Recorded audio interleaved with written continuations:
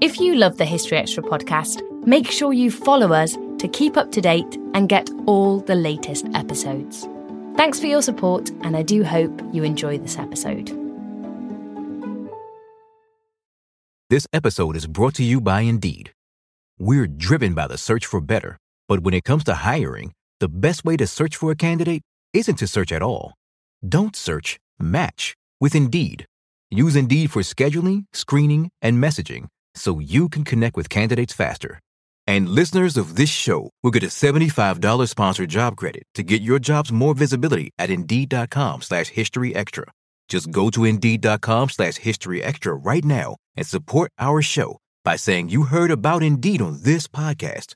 Terms and conditions apply. Need to hire? You need Indeed.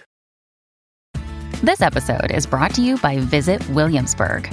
In Williamsburg, Virginia, there's never too much of a good thing. Whether you're a foodie, a golfer, a history buff, a shopaholic, an outdoor enthusiast, or a thrill seeker, you'll find what you came for here and more. So ask yourself, what is it you want? Discover Williamsburg and plan your trip at visitwilliamsburg.com. Another day is here, and you're ready for it. What to wear? Check. Breakfast, lunch, and dinner? Check. Planning for what's next and how to save for it? That's where Bank of America can help. For your financial to-dos, Bank of America has experts ready to help get you closer to your goals. Get started at one of our local financial centers or 24/7 in our mobile banking app. Find a location near you at bankofamerica.com/talktous. What would you like the power to do? Mobile banking requires downloading the app and is only available for select devices. Message and data rates may apply. Bank of America N.A., member FDIC. When you need mealtime inspiration, it's worth shopping Kroger, where you'll find over 30,000 mouth-watering choices that excite your inner foodie. And no matter what tasty choice you make, you'll enjoy our everyday low prices, plus extra ways to save, like digital coupons worth over $600 each week. You can also save up to $1 off per gallon at the pump with fuel points. More savings and more inspiring flavors make shopping Kroger worth it every time. Kroger, fresh for everyone. Fuel restrictions apply.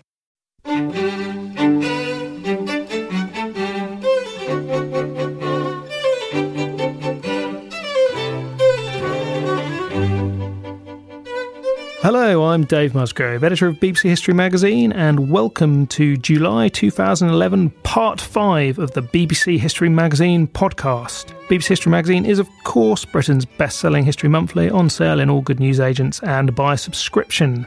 Visit our website, historyextra.com, for more information, or follow us at twitter.com/historyextra or facebook.com/BBC History Magazine.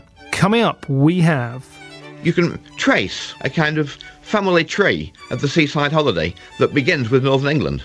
John Walton there on the Great British Holiday. Edward was, I think, popularly seen as a promising boy who was manipulated, almost a puppet king. And that was Ralph Holbrook on King Edward VI.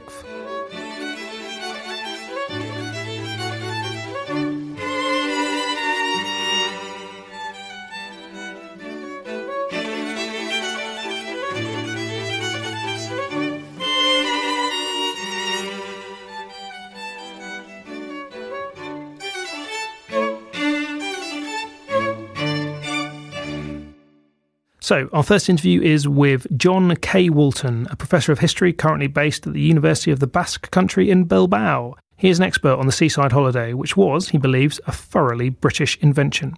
Our deputy editor, Rob Attar, spoke to him recently to find out more. First of all, when and where did the seaside holiday begin? The seaside holiday, as a kind of modern activity based on sea bathing, begins in England in the early 18th century. We're not quite sure exactly where. People are coming along now and saying, well, the first evidence really is from Liverpool, but previously we thought it was more the Scarborough, Whitby area, especially Scarborough. Long before that, of course, the Romans did sea bathing, but they didn't have seaside resorts of the sort that we have. Also, in the 17th century, the Dutch got really quite interested in seaside environments, but it was more about artists and the celebration of the quaintness of fishing communities than actually about bathing. So really, it's an English invention, and it's in the north of England. And so why do you think it was that this didn't come about earlier? Why did it take until the 18th century? It's partly a medical thing. In the early 18th century, doctors picked up on older popular traditions of going to the coast and bathing in the sea and incorporated them into orthodox medicine. So they started prescribing the seaside, just as previously they'd prescribed taking the waters at a spa-like bath. And of course Scarborough combined the two, which helps to explain why Scarborough was early in the seaside field. So it's partly about changes in medical fashion, building on older traditions, and it's partly about changing attitudes to the coast.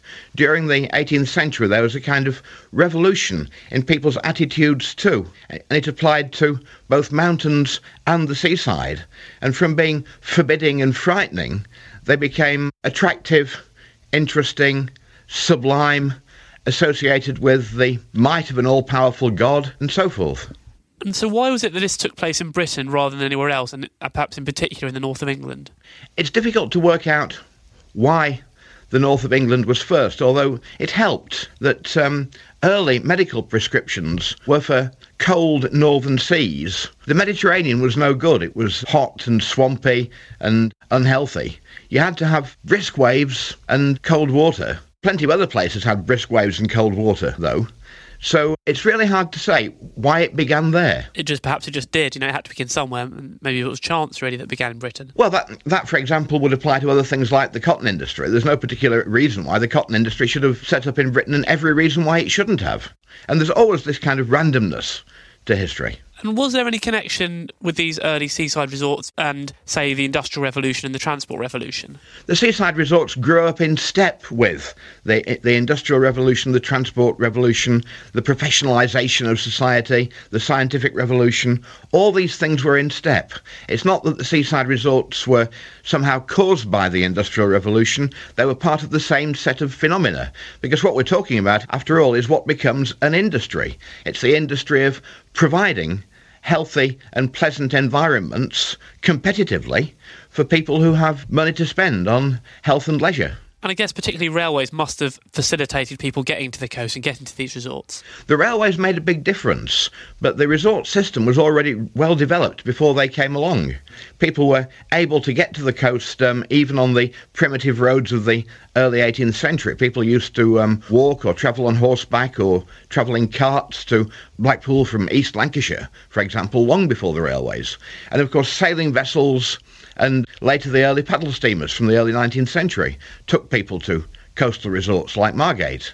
What the railways did was make the seaside much more accessible to a kind of popular market which developed early, what becomes really a working class market.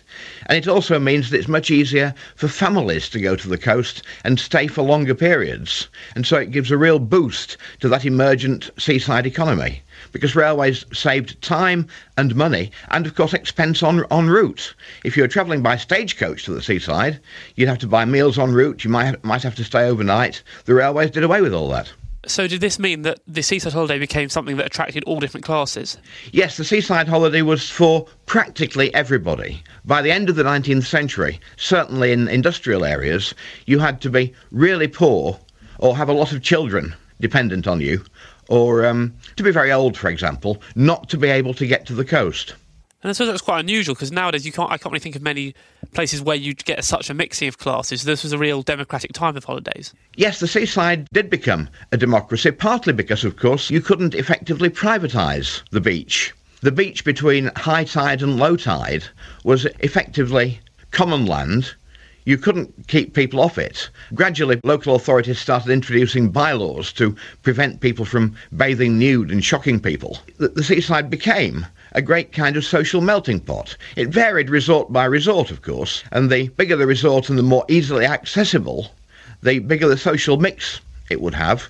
But on the other hand, of course, people could find their own areas within a big resort.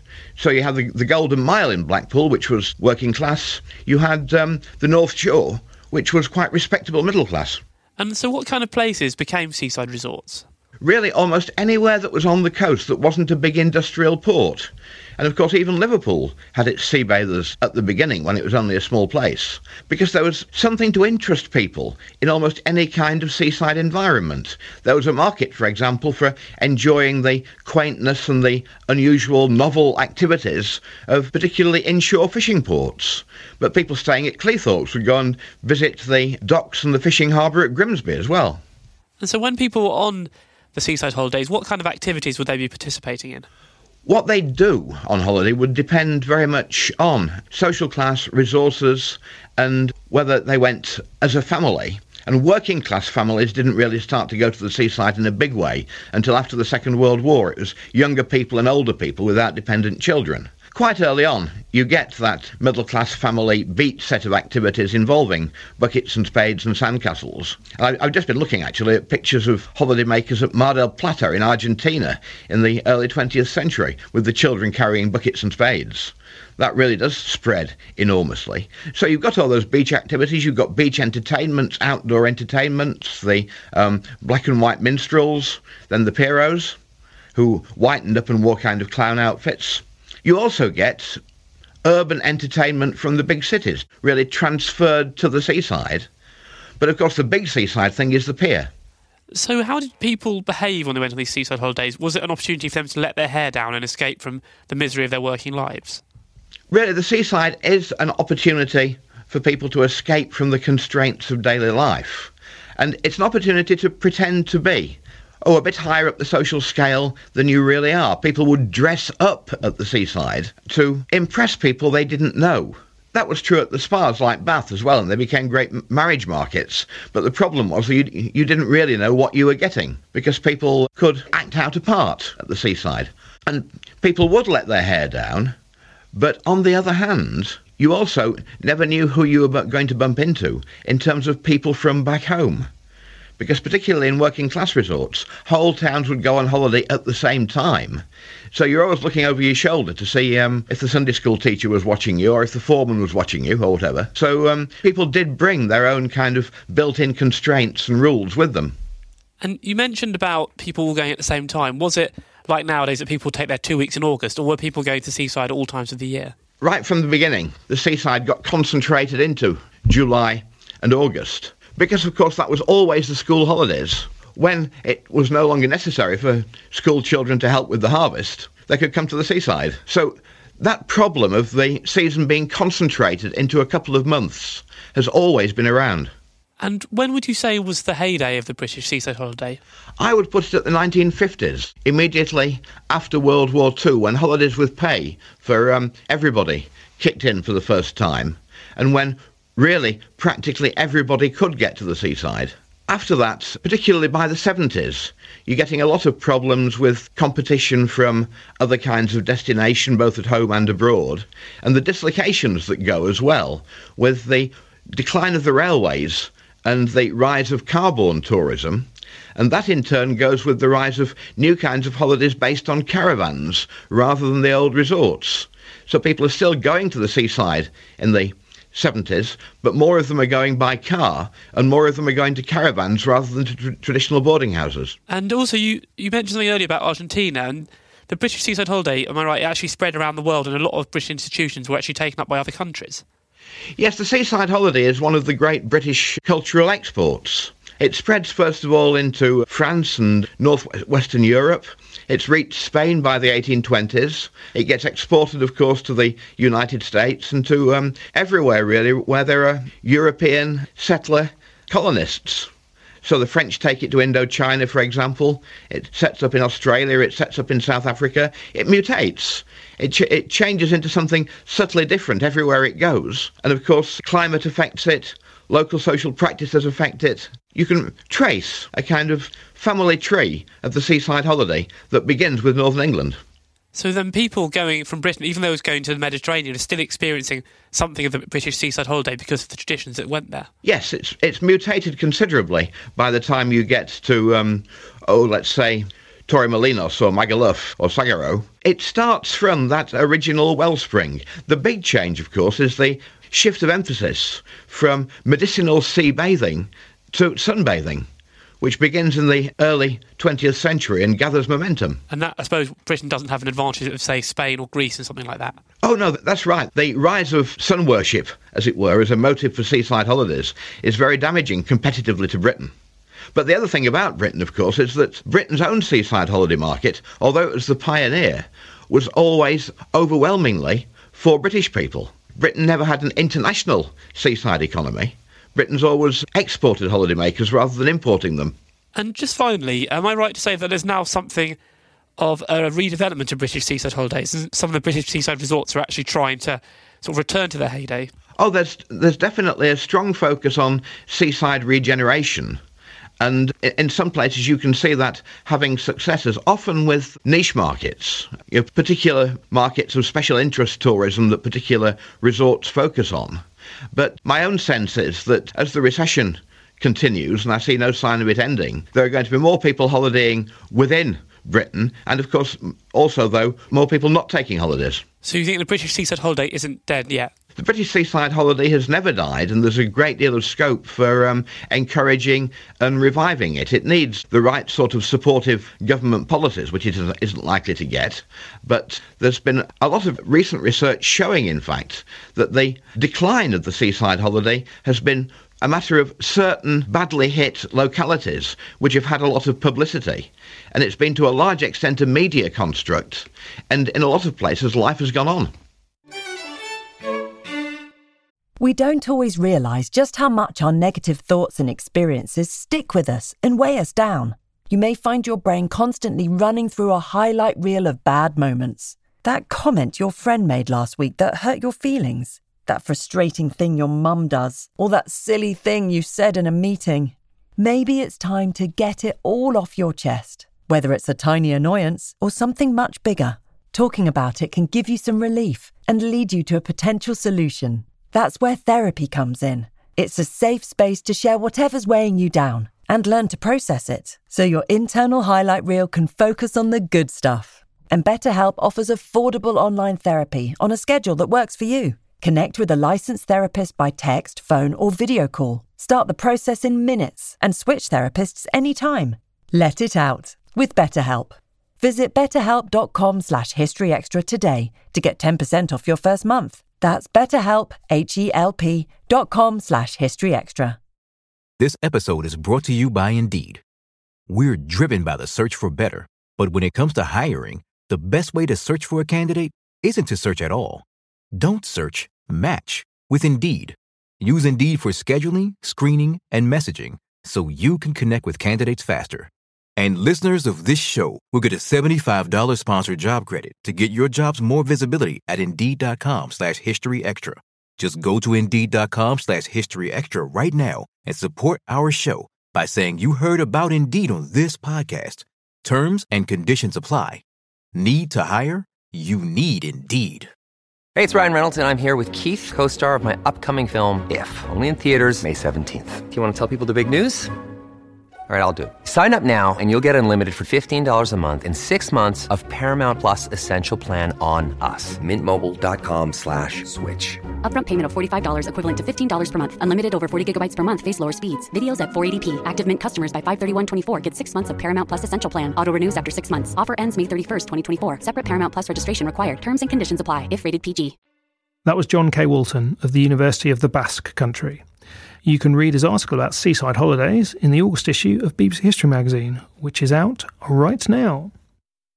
Now on to our next interview, which is the third in our Tudor series. We've already heard from Stephen Gunn on Henry VII and George Bernard on Henry VIII, so now we move on to Edward VI, and our expert guide for this is Professor Ralph Holbrook, formerly of Reading University. Henry VIII's son, Edward VI, was a boy when he came to the throne. His reign was short, just 6 years, 1547 to 1553, but not without its significance. Now, we're running this series on the Tudors to time with the August issue of the magazine, which is a Tudor special, because I've invited 5 historians to argue it out about who was the most important Tudor monarch. On the podcast, you're going to be hearing my interviews with each of the experts in turn. And you'll be pleased to know we've also produced a special BBC History magazine Tudors audiobook where you can hear the full-length interviews that I recorded with all the experts. So you get half an hour each on Kings Henry VII, Henry VIII, Edward VI, plus Queens Mary and Elizabeth. We're charging just £1.99 for this, and you can download it via our website at historyextra.com/audiobooks/Tudors. Anyway, on with the interview. Perhaps you could start off with just exploring what are the key moments in his reign. So what would you say are those key moments in the reign of Edward VI? The reign falls naturally into three blocks or portions. Okay. From the assumption of power by Edward's maternal uncle, Edward Seymour, Duke of Somerset, as he became very quickly, who is removed from his protectorship in the autumn of 1549. So that's period one. Mm-hmm. Then the second period of what might almost be called uneasy partnership, when John Dudley, Earl of Warwick, tries to conciliate Somerset, tries to keep him on board. In the end, decides that's not going to work. Mm-hmm. And a trial is instigated. He is accused of plotting and executed in January 1552. Mm-hmm. So that's period two. Within those blocks of time, during Somerset's supremacy, there are two sort of symbolic key moments. The first is the invasion of Scotland in September 1547. This is very much Somerset's pet project. Right.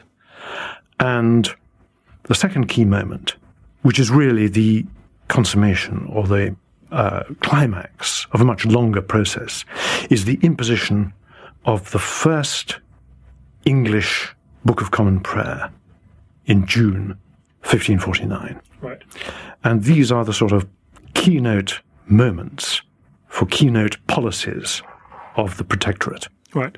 I would take as the keynote moment of the second period, that uneasy period, when the Earl of Warwick is Lord President of the Privy Council. He doesn't take the title of Protector. Mm-hmm.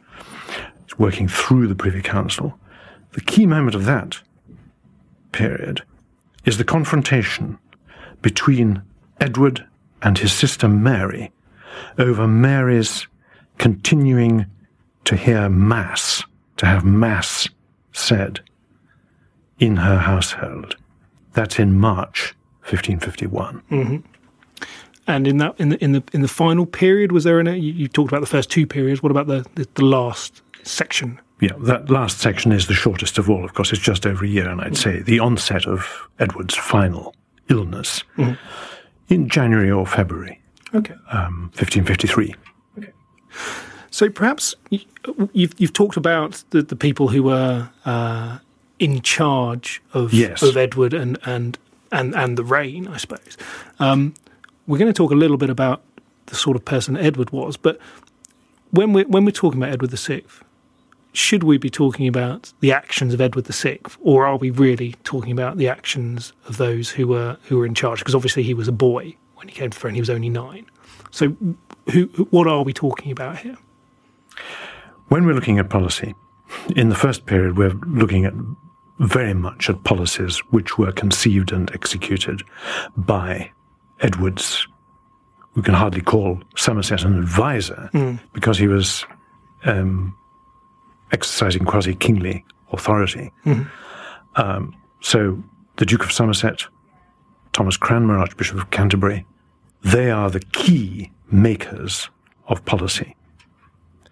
Now, during Warwick, later from autumn 1551, Northumberland's, during his period of supremacy, he is increasingly taking note of Edward's own views. Mm-hmm. And it's increasingly necessary to involve Edward in government, at least to the extent of keeping him informed. And he takes a very informed interest in what's happening, and particularly in the last 2 years of his life and reign, he's writing papers about policy. It can't be shown that those actually influenced these particular documents influenced policy. The big controversy is over the attempt to exclude his sister Mary from the succession. Is that Edward's or isn't it? This is the big question that has divided historians of the reign. There's now almost a consensus among historians that it was Edward's idea. I'm still inclined to be doubtful about that. We'll never, I think, know for sure. It's impossible to clinch the case either way. But certainly in the last few years, there's been an increasingly confident view expressed by the majority of historians that it was Edward's idea in the first place. Okay, so moving on from that then, how much of an assessment of the personality of Edward can we make? Can we really know what sort of a person he was? He came to the throne as a boy, died a teenager. I mean, there's this episode when Edward's a 13-year-old boy berating Mary for not following the Protestant line.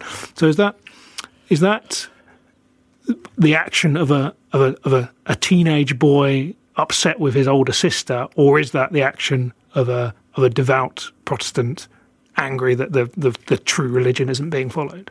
Both. Right. Both. Okay. It's very, very difficult to disentangle the strands. Okay. And then, after that, comes what Edward describes in his chronicle or journal as a threat of war from Charles V. Charles feels that he cannot in honour stand by and see his cousin bullied into submission. And that he must try to secure promises of freedom of worship for her. Edward sees this as an intolerable infringement. He's very reluctant to temporise. John Dudley is described in the fullest account we have, or at least the most vivid account of these events we have from Richard Morrison, as wanting all the time to keep his options open, to appear, if possible, a friend to the emperor, not wanting to break with Mary. On the other hand, wanting to appear a friend of France. Edward's obstinacy threatens to reduce his freedom of manoeuvre. It actually pushes him into a change of policy. Some people think that it's not it's what he wanted, and that is a closer entente with France. I don't think he necessarily wanted this beforehand. What happens is that in July, after the confrontation in March, very, very soon, an embassy is sent to France, and negotiations then subsequently begin with a view to Edward's marrying the Princess Elizabeth of France. The English negotiators first ask for the implementation of the marriage with Mary Stuart, which had been agreed in the Treaty of Greenwich in Henry VIII's reign. The French say no. We've invested too much in upholding Scottish independence, and of course she's betrothed to Henry's son Francis, has been for a long time, and that's a non-starter. So once that's out of the way, negotiations get underway seriously for Edward's betrothal to Princess Elizabeth. And with this, once this entente has been concluded, the regime in England has a freer hand to deal with its internal problems. What are those internal problems? A restive and discontented Duke of Somerset, a loose cannon, I think justifiably in the eyes of the regime. We can't pin down exactly what he may have plotted. According to Edward's chronicle, according to his account of Somerset's trial, Somerset actually admitted that he had considered having John Dudley, Earl of Warwick, executed, but had subsequently changed his mind about this and decided not to do it. Of course, this was what Edward was being fed. We don't know whether Somerset, we can't know for certain whether Somerset actually said those words. If he did, then even though he changed his mind, it was clear that he was a loose cannon, that he was a somewhat volatile and dangerous element in the situation. So the friendship with France enables the regime to deal with Somerset, or the inner circle of the regime. It also enables them to tighten the screws on Mary without fear of foreign intervention. Somerset is destroyed without, and Mary actually the measures against Mary they culminate in August, very shortly after the negotiation with France has concluded. Then Somerset is arrested in the autumn and finally tried in December. So this secures the dominance of Northumberland and his associates, who are promoted including, of course, Northumberland himself, who was promoted from being Earl of Warwick in autumn 1551. Is it too trite a question to ask you to identify the key achievements in the reign of Edward? The key achievement must be the making of England an officially Protestant country. But that was only lasted for the length of his reign. So is it also a failure in the sense that Yes. he was followed by Mary? Yes. It is also the key failure of the reign that in the short time available, it was impossible really to secure the support for this revolution in the hearts of the English people. There was support for Protestant Reformation, but I think it was minority support. I think the majority were probably indifferent to various degrees, or lukewarm in their support. For many people, there may have been elements they liked and others they didn't like.